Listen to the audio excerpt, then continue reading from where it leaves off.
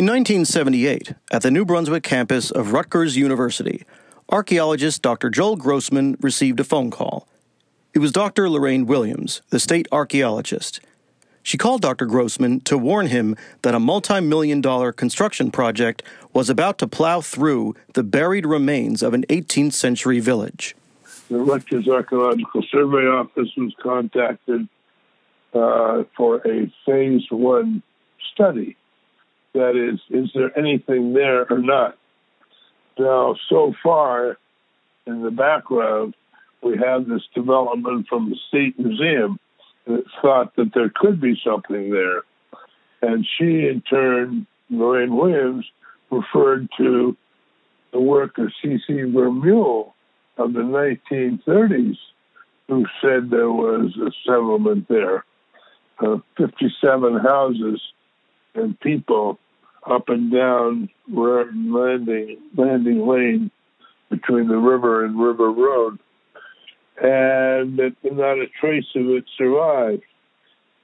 And so my job was to find out whether or not anything survived at the landing.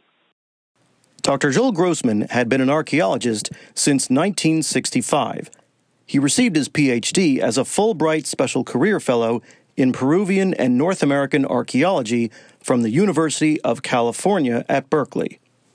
His accomplishments include major prehistoric and historic discoveries throughout North America, the Andes of Peru, the Brazilian Amazon, Costa Rica, and Puerto Rico. Dr. Grossman is internationally recognized as a pioneer in the planning and implementation of advanced applied technology solutions in archaeology. But one of his first major contributions to historical archaeology was in North America, specifically Middlesex County, New Jersey, in 1978, while he was head of RASO. RASO stood for Rutgers Archaeological Survey Office and was set up at the Ag School at Cook College at Rutgers University. And its origins, probably little known.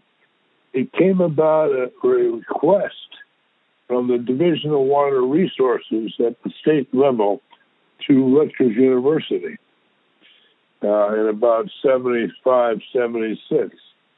And that request was that they set up an archaeological capability to do environmental impact studies being required by federal and state agencies because they were going to build a bunch of dams throughout New Jersey. And they knew they needed large-scale survey and planning capabilities. So I was hired at Rutgers to develop a laboratory, which we called RASO, or Rutgers Archaeological Survey Office, to address the survey requirements of the state and the federal agencies working on big projects in New Jersey. This podcast is about a big project, one of Dr. Joel Grossman's big projects. He was one of the first, if not the first, to implement ground-penetrating radar at an archaeological site. He also used computers to record the excavated artifacts, a cell phone to communicate with his staff, and a bipod camera system to record the excavation. For this podcast, we interviewed investigators, historians, and archaeologists and collected 15 hours of interviews. I'm Douglas Aumack. This is Uncovering Raritan Landing. Department of Transportation dug up artifacts by the river the year before. There was nothing new about Raritan Landing. It's just a matter of how we were going to map it. Joel Grossman took it seriously, but he was taking it seriously technologically more than anything else, and thank goodness for doing that. Obviously, looking for the primary documents is critical prior to digging. I mean, you always want to know what you're likely to find, and on a historic site, that's the best way to do it. Maps, deeds, historical accounts, diaries. The research for Raritan Landing was conducted in a few different places. The primary important places was the Middlesex County Courthouse, because that is where deeds, surrogates records are held. And so that was a very important place. Another was the Rutgers Special Collections at Alexander Library. The ground-penetrating radar is using these pulses of electromagnetic energy. It's an active method. It's sending something out. The magnetometer that I'm using it's a passive instrument, so that means it's just measuring the ambient Earth's magnetic field. It can be difficult to locate Lenape artifacts, but I would say Native American sites are located across the state, from Sussex County to Cape May. The running joke when we were out in the field in the Razzo days was, it's another Williamsburg. The construction project was a 25-mile sewer line, which cost over $100 million. This sewer line was being built underground in the township of Piscataway, located in Middlesex County, New Jersey. This sewer construction was supported by federal money, which meant it was eligible to be stopped if it was possible that historic structures or artifacts were going to be destroyed. Again, Dr. Grossman.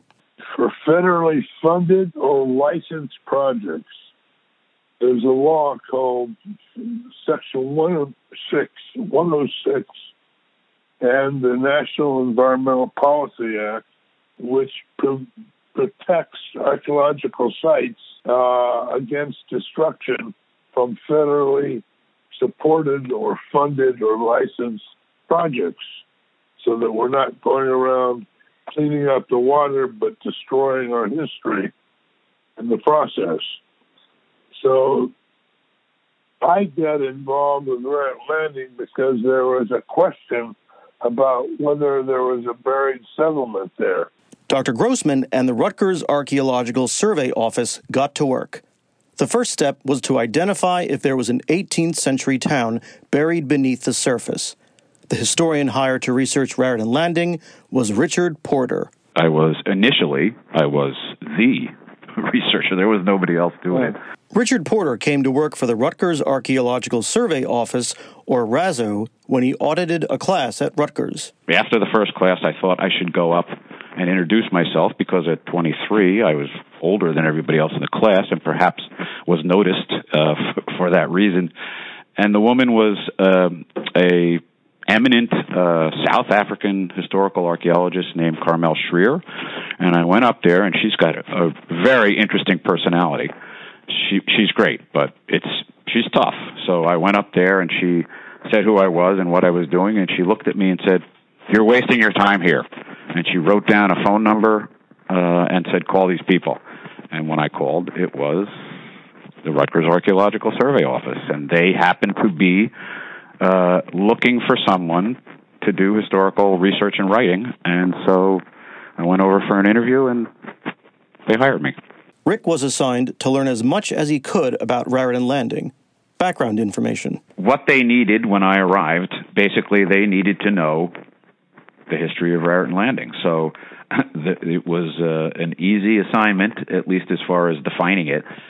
Doing it, took a little time to get going and know what I was doing. But it was there were these numerous properties that were shown on, some early maps, and people, there was, of course, an awareness that Raritan Landing had existed. And so it was, we need to know what the story is, what are the histories of these various properties that used to line Landing Lane. And so it was, okay, get out there, do titles, find out who were the owners. Census is often a great thing, but probably did not help at this point, because in Jersey, the first census is 1830. And, really Raritan Landing by mid-19th century was gone or on the way out. Another source that was very important is tax rateable. So these are basically tax lists, and they'll tell you land ownership. They will tax you if you have a tavern. They'll tax you if you have a mill, and so those things are listed in the list, and you can get information about those people. They'll tax you as a merchant, which of course would have been important for Raritan Landing. So that's another source. Back to a question that you asked me before, but it was basic. It was, we need to know the history of these buildings, and away I went. Anyone searching for the history of something, in this case Raritan Landing, is expected to examine primary documents. Secondary documents can be helpful as well, but it's the primary documents that unlock the secrets of the past. Primary sources, they're contemporary with what you're covering. So examples of primary sources are maps, which were created depicting a certain time period, and they were created at that time. Another is deeds, which are recorded at the time of the transaction that they are representing. Another example would be census material, which is recorded during the year that the guy is going out there and counting households. So you're dealing with stuff from the time period, and presumably it's accurate. I mean, you always have to be careful with any source to try and make sure that it's accurate, and that usually happens by double-checking things. Secondary sources, think about two different types of secondary sources. Some, let's say, by professional historians who are rigorously researching using primary sources, they're very dependable. I mean, you're getting really good stuff. The guy or lady is using things that he's using primary sources, and he's somebody who is steeped in the period that he is talking about, he or she again. So probably you're going to get, in some ways, you'll get more from just primary sources because you're getting some additional interpretation. Some secondary sources are far less reliable. Either they're not rigorously researched or the person doesn't bring a lot of knowledge about the area that he's trying to work in, and they can be very untrustworthy. And I mean, the worst, of course, are secondary sources that don't have any citations, so you don't know where the person is getting this. Thankfully, Rick Porter didn't have to travel far from Rutgers to examine the primary documents of Raritan Landing. The research for Raritan Landing was conducted in a few different places. The primary important places was the Middlesex County Courthouse, because that is where deeds, surrogates records are held, and so that was a very important place. Another was the Rutgers Special Collections at Alexander Library. Another very important place was the New Jersey State Archives. They have records in general that are older. County courthouses, the stuff runs out generally in the early 19th century. Also, there are mortgages, which are also very valuable, and they do tend to go a little further back than the deeds.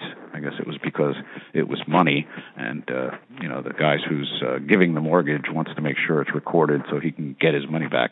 So yeah, the archives is someplace where you could push your title runs back further a lot of times. One of the most important primary documents are deeds. First of all, they tell you the owner of the property. That's kind of a bottom line. However, you can use them to define a property. So I'm going to use the example of my house. The first thing you look at, I live in Hopewell in Mercer County, and the first thing you look at is the maps. And there is an 1875 map for, I know it's a late 19th century house, for Hopewell Borough. My house is not on that map. So, okay, we're post-1875. You run the titles. So I ran the titles and found that the house was purchased in 1879. Two things tell me there's nothing on that property. Number one, the consideration, how much it cost. I don't remember exactly, but it's probably $100 or $200. There's obviously no improvements on that property. It's just dirt. Secondarily, it was dirt that was in agricultural use because the seller reserved the right to harvest her, can't remember if it was grain or corn, from the property prior to any actions by the new owner. So there's nothing there. There is no improvement on the property. Census, 1880. I now know the owner, so I have a name to run in the census. And in 1880, he is living in Hopewell Borough. I can tell from the adjacent landowners that he's living in that house. So that informs me that the house was built 1879, 1880. Secondary sources. Someone was hypothesizing that the house was built circa 1890, based on it stylistically, what the architecture tells you. That's a perfectly reasonable assumption to make or interpretation. So the titles have told us exactly when it was built, and circa 1890 is wrong. This was done in a survey that was done of Hopewell in the 80s, 1980s, and the person who made that interpretation was me. So that secondary source was off. It was me, looking at the architecture and doing the best I could do for a circa date, and it was wrong because ran the titles and 1879 to 80. We did not do detailed primary research for that survey in the mid-18th century. Researching Raritan Landing was part of Phase 1 of an archaeological investigation. The job in Phase 1 is just identification, presence or absence. And often that needs to be done relatively quickly for a range of reasons. So it is not required for Phase 1 that you do primary research. But if you identify something, like happened obviously at Raritan Landing, you go on to Phase 2. The job at Phase 2 is to determine whether those things that you found, the archaeological resources that you have identified as being present, are they of a significance that would warrant their inclusion on the National Register of Historic Places. When you're doing that level of work, you are supposed to do primary documentation. It's important to assist in the determination relative to eligibility. In addition to the information collected by Richard Porter, Dr. Grossman and his RASO team had to dig, then determine if the archaeological site was eligible for the National Register and try to find the boundary of the community. But first things first, they had to dig. But there was an issue. It was February. The ground was frozen solid. Rebecca Yeaman remembered 2 hand-powered augers were used, but they broke. Then a backhoe was used to hopefully cut through the frozen surface. The attempts to find the buried community of Raritan Landing had begun. Did some initial field survey.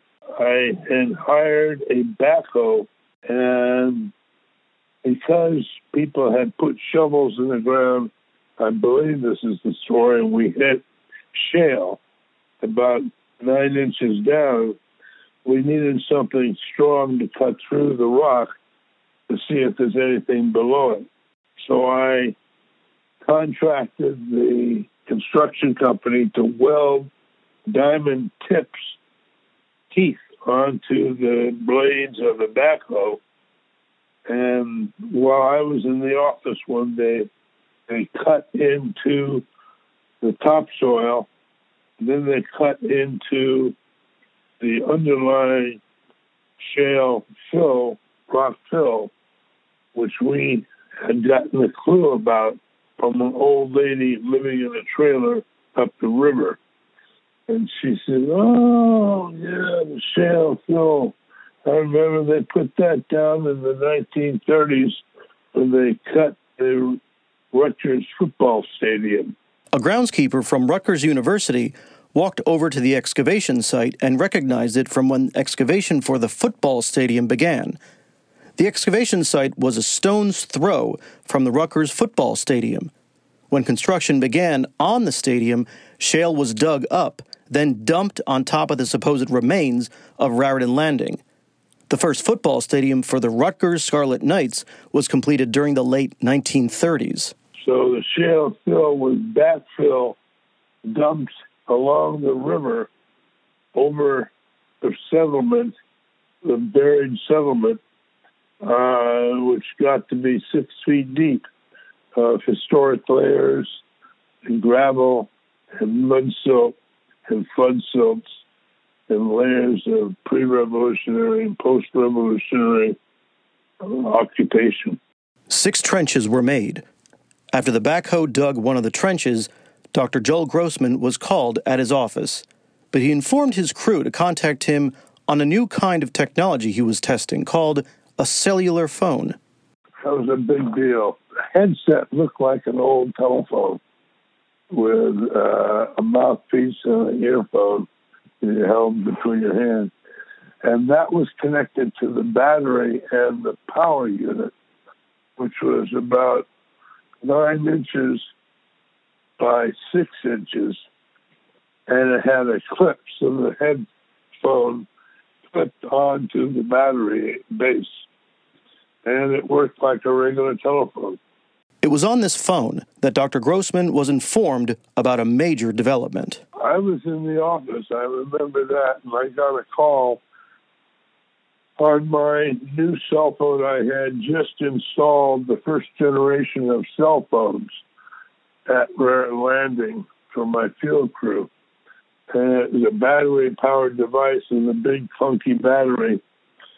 And so they were able to call me, remember this is 1978, and say, you better get down here. So I went down there, and they had cut the first 5 backhoe cuts up and down Landing Lane at the corner of River Road and Landing Lane. Backhoe number 1 upriver came up with 1,600 artifacts. Beautiful, 1,000 pieces of ceramics, I believe, and glass and pottery, pipes, and they came up with silver cufflinks. Dr. Joel Grossman and his team had rediscovered Raritan Landing. The first cut into the foundation of a pre-revolutionary building that showed us the 2 walls of a building and a unique construction where they built the walls on cobble ball bearings so that they would fluctuate with flood silts and floodwaters coming over the riverbank. And so that the actual building construction, like buildings in San Francisco built to withstand earthquakes, these were withstanding floods. And they had a unique construction, which was kind of interesting. One of the earliest and important finds was the Builder's Trench. Dr. Grossman. The Builder's Trench, when you build a wall, you build a trench that you stand in so you can construct the foundation. And that's called the Builder's Trench.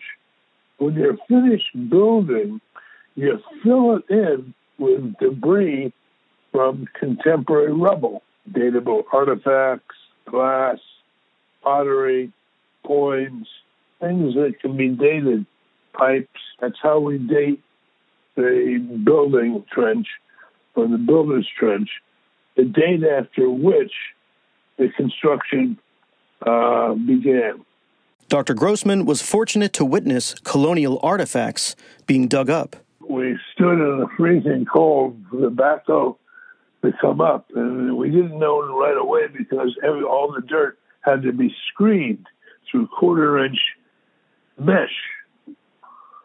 And so we had to screen the dirt in the backhoe before we knew what was in it. And boom, one of the first things that came up was a beautiful yellow tin-glazed earthenware plate from England or Holland. We don't know. It's hard to tell in that early period. And also, the most exotic thing was a set of gentlemen's cufflinks, perfectly preserved silver cufflinks in the dirt. That I never forgot. Keep in mind, this excavation began before the ground had thawed. There was one reason the excavation was initiated during the coldest month of winter. Money, big money. Delays were costing the county hundreds of thousands of dollars because the construction was stopped. And so there were huge financial pressures to either discredit what I had argued that it was important or to go ahead and treat it as an important archaeological discovery. And there were those who argued that it was not important. Some archaeologists were brought in from Colonial Williamsburg, and he argued that the discovery and my arguments about Raritan Landing were not significant. And the government, the U.S. EPA and the Department of Interior, didn't give him a lot of support and supported the argument that Raritan Landing was an important discovery. Up to this point, research was conducted to map the possible properties of the inhabitants of Raritan Landing. Backhoes were required to dig into the frozen ground to comply with federal regulations because this was a federal construction project. Because of the artifacts discovered at the site, the area was eligible to be placed on the National Register of Historic Places. This was all good news, but Dr. Grossman and the Razzo team were just getting started. The next goal was to establish how big the settlement was, and that was a separate set of challenges and questions.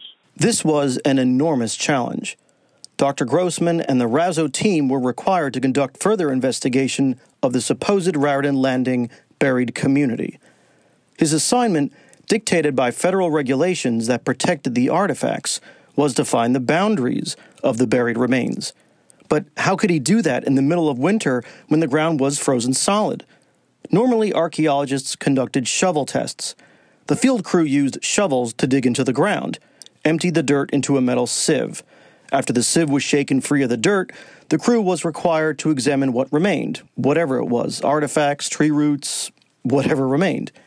However, the Razzo team couldn't use shovels. Again, the ground was solid. Furthermore, they couldn't continue to use a backhoe. They could potentially damage the history buried underneath, historic structures and/or historic artifacts. Dr. Grossman was under an immense amount of pressure. He needed a non-invasive tool or method that searched underneath the ground, that helped him determine where to dig, where not to dig, and where the 18th century town of Raritan Landing started and where it ended. Dr. Grossman came up with a solution: ground-penetrating radar. The radar was part of a federally mandated need to define the boundaries of the site. We had property lines, but they were skimpy compared to what the fact that archaeologists were finding artifacts all over the place. The traditional techniques of putting a lot of holes in the ground, which are destructive, testing, excavation, many, many holes, would be destructive because archaeology is by definition destructive. And so we needed a technique to define the extent and boundaries of the buried settlement in a way that was not destructive and could be done quickly and would get the project back on schedule. So that was a mandate because the agencies involved, the state of New Jersey, the DEP, and the federal government, the U.S. EPA, had the obligation of requiring that the archaeologists come up with a national register evaluation of the site. That is, was it eligible for inclusion in a national register?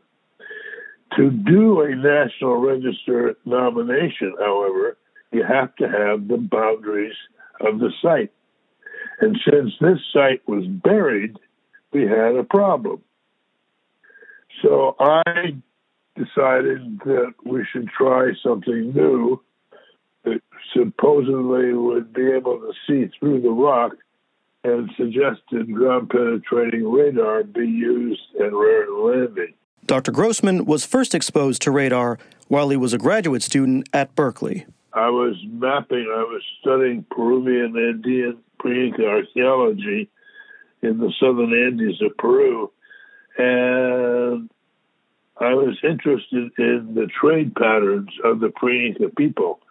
So we were using trace elements of historic trace elements in the pottery to try and reconstruct their trade routes in ancient Peru. It was more complex than we thought, but it got me in touch with people at the Jet Propulsion Laboratory. And they had pictures of the first overflight of radar in the space shuttle dating to the mid-70s. And they had pictures of North Africa that were to the naked eye or to any photographic medium were simply sand. But when you looked at it through the sand with the radar, you saw rivers and valleys and streams and confluences. And he showed me these rivers in the desert. And that it reminded me of a story that when I was a boy. And I was reading, my first book of archaeology that I read was called Rivers in the Desert. And that book talked about using the Old Testament to map buried settlements in North Africa. That used the biblical sources, but showed that there were things buried under the sand. So given that incentive as a young person and the radar pictures that the Jet Propulsion Laboratory introduced me to, I decided that it would be a good idea to try radar at Raritan Landing. In order to learn more about radar, he decided to enlist the help of the United States Army. So I went to the Army and I said, who's working on radar? He said, well, we're working on radar. We're working on calibrating the F-16 radar with mosquitoes. If you can see a mosquito or mosquitoes in a swarm, you should be able to see the bad guys. Well, so I said, please introduce me to these people. And I was introduced to a gentleman named Emerson Frost, a little guy with an engineering clip in his shirt pocket and a brown paper bag for lunch all the time.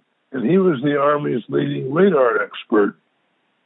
So I wanted to know how they were interpreting the radar data, since they were so sharp and everything. And he said, well, we don't really know. We're starting to put pins in styrofoam boards. I said, what? You're putting pins in styrofoam boards? Yeah. The deeper the radar, the deeper the pin. I said, well, I can't present that to a federal agency. I can't say, all right, the deepest pin is the radar signal. I need a better way of doing that. In addition to ground-penetrating radar, he also experimented with other technologies. I always covered my bets. I never did one thing with just one technology, but used overlapping technologies. We tried other things beside radar before the radar, geophysical systems using magnetometers or magnetics. They didn't work because we were too close to the road and to all the traffic that interfered with the signals. So that magnetometer was ruled out. A magnetometer measures magnetic differences in the ground. For example, a magnetometer will detect buried bricks. Why are bricks magnetic? Because when they are fired, the iron particles in the bricks become fluid and go boom, boom, boom, boom, boom, boom, and shake all around in many different directions. When the brick thaws or cools down, not thaws, when the brick cools down, the iron particles align with magnetic north at the moment that it cools. And magnetic north is constantly changing because the North Pole keeps changing. So the magnetometer picks up differences between the magnetic pole and objects in the ground. And it is an instrument, an electrical instrument, that measures electron particles going through a solution which picks up ionized activity. Unfortunately, Grossman couldn't, as he said, cover his bets.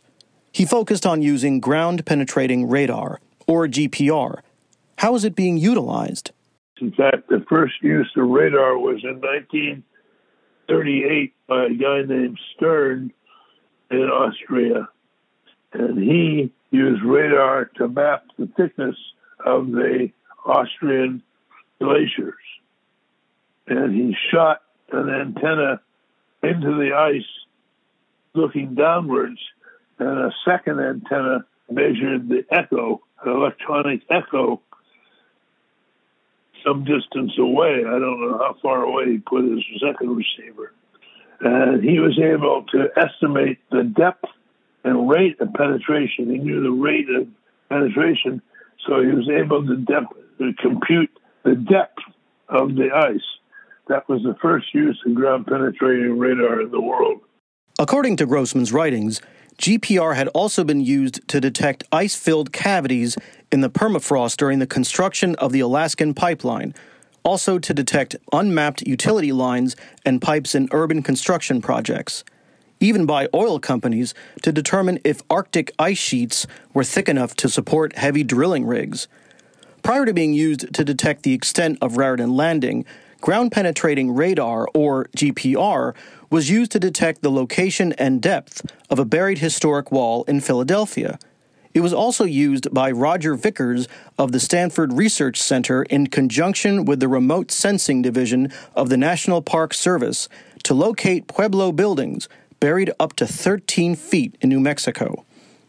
GPR works like sonar in a submarine. The GPR unit was encased in plywood. The user pulled or pushed it, like the handle of a lawnmower, over the ground. The antenna within the wooden box sent a signal capable of sending radar pulses in a billionth of a second that penetrated the soil and shale between 5 inches and 5 feet. GPR was unable to detect smaller objects like a coin, but was capable of detecting larger objects, such as a buried historic feature, a building foundation, for example. While Dr. Grossman was fairly confident GPR would be a big help, he knew he needed assistance.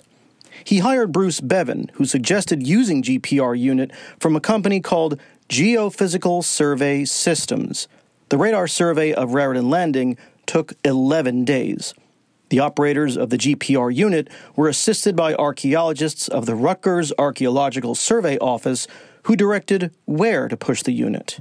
Another scientist that I invited to help out, named Bruce Bevan, measured the depth of penetration and was able to say we were seeing through the rock into the underlying deposits, historic deposits. We were seeing 3.8 feet into and through the rock. That's all I needed to know. And then I recommended a full-blown survey of about 400 feet by about 300 feet on the northern western side of Raritan Landing. And that's when we hit the settlement. Dr. Grossman did it. Using GPR, a non-invasive technology, he completed another step. He found the boundary of the buried community of Raritan Landing. We knew that we were getting through, the radar was seeing through the shale fill and seeing layers of material below the shale fill that we knew from the backhoe cut was historic architectural and archaeological material.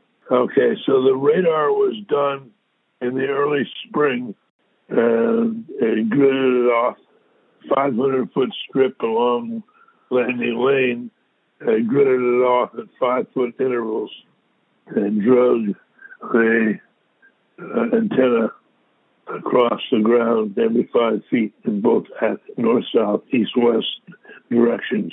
In addition to GPR, Dr. Grossman used something called resistivity to assist in finding the buried settlement. Because the radar worked, one of the ways we calibrate the radar penetration is with resistivity measurements. And resistivity are simple. Radar sends out a signal, electrical radio wave, into the ground, just like a ship sends out sonar signals. And when it hits an object, it creates a wavelet like a sonar cone heading downward, a series of superimposed cones. And the radar looks like either a series of superimposed cones or as it echoes as horizontal bands over reflecting surfaces. The next step was to interpret the data collected by the ground-penetrating radar unit, another difficult task. The key to understanding how GPR is interpreted and read has to do with the production of the output of a map, of making a map. And we didn't know how to do that when we first did the radar in 1978. Nobody had made a radar map, per se. They had radar pictures, but they didn't have a radar map of multiple profiles in both directions, east, west, north, south, across hundreds of square feet of the buried settlement to get a map underground of what it would be. The results of the survey were printed on grid paper. Dr. Grossman decided that he needed to develop a way not only to read the results, but be able to interpret the results to the federal agencies and the engineering firm that was supervising the construction of the sewer pipe. He came up with a 6-color system.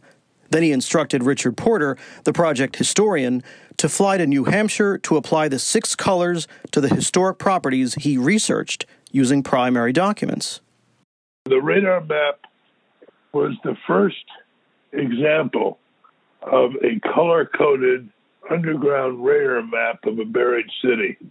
And so it created quite a stir of interest in the archaeology community and was presented at a number of scientific conferences, including the OAS and UNESCO conferences in Peru and Ecuador. It was widely received as a key example of innovation in archaeology. And the work that was done by the Rutgers students was because they really applied new techniques and new methods to old problems with great success. Remember, in order to complete the nomination for the Raritan Landing Archaeological District, the site had to be properly mapped out, but paper maps were inadequate. And I couldn't provide boundaries using paper maps, deeds, and deed searches alone. So the only way to get proper boundaries and internal composition was with ground-penetrating radar. It gave us a practical solution to archaeologists working in difficult and emergency situations. In the end, the radar map was the key to the development of the mitigation plan, which was presented to the New Jersey Department of Transportation, the United States Environmental Protection Agency, the agency in charge, and the engineering firm responsible for the construction of the sewer line. Okay, the radar played a key archaeological role in the mitigation plan. The mitigation plan was the end product of the interagency negotiations. The mitigation plan was what was ultimately delivered by the county to the state, who then delivered it to the feds, who then delivered it to the Advisory Council on Historic Preservation. And when they showed up in very slick 3-piece suits. The master plan or the mitigation plan, that was the end product. That was the mitigation of the destruction of the reduced corridor through the site. They were initially going to plow a 40-foot wide trench through the colonial site for 300 feet. And I said, can they reduce the width of the trench to 15 feet, almost 3/4? And they did, which was a gargantuan feat. So they put sheeting in all along a trench and dug inside that 15-foot wall and then laid the huge pipes in the trenches after the excavation was finished. But the master plan, the mitigation plan, was two parts. One, what was the archaeology doing? It defined the site, and it defined an excavation strategy to sample the site. We had to negotiate how much I was going to excavate. Then there was the engineering side, and that was the redesign of the construction to reduce the impacts to the site from 40 feet to 15 feet. So it became a much smaller excavation with simply the stroke of a pen and the redesign of the excavation corridor. That was the mitigation plan that had to be presented to the advisory council as the final solution. Dr. Joel Grossman and the Rutgers Archaeological Survey Office had completed another step. He was hired by the United States Environmental Protection Agency to develop a mitigation plan that saved history, in this case the buried remains of a lost port community of Raritan Landing. The project historian had researched the town using a wide variety of primary documents. The Rutgers Archaeological Survey Office had discovered 1,600 18th century artifacts using a backhoe in the bone-chilling cold. Ground-penetrating radar had provided Dr. Grossman and the federal government with a readable map that indicated the boundaries of the Raritan Landing Historic District, eligible for the National Register of Historic Places. The next step was to dig, which we'll cover in a later episode. Next up, we hear from 3 experts who educate us about the Lenape, the first people to inhabit New Jersey, before it was known as New Jersey. Thank you for listening to Uncovering Raritan Landing. I'm Douglas Almack. Uncovering Raritan Landing is produced by me and Mitchell Kevitt, who is also our technical advisor. We would like to acknowledge the generous support of the Middlesex County Board of County Commissioners. This podcast is dedicated to County Commissioner Kenneth Armwood, who encouraged us to do something no one has ever done before.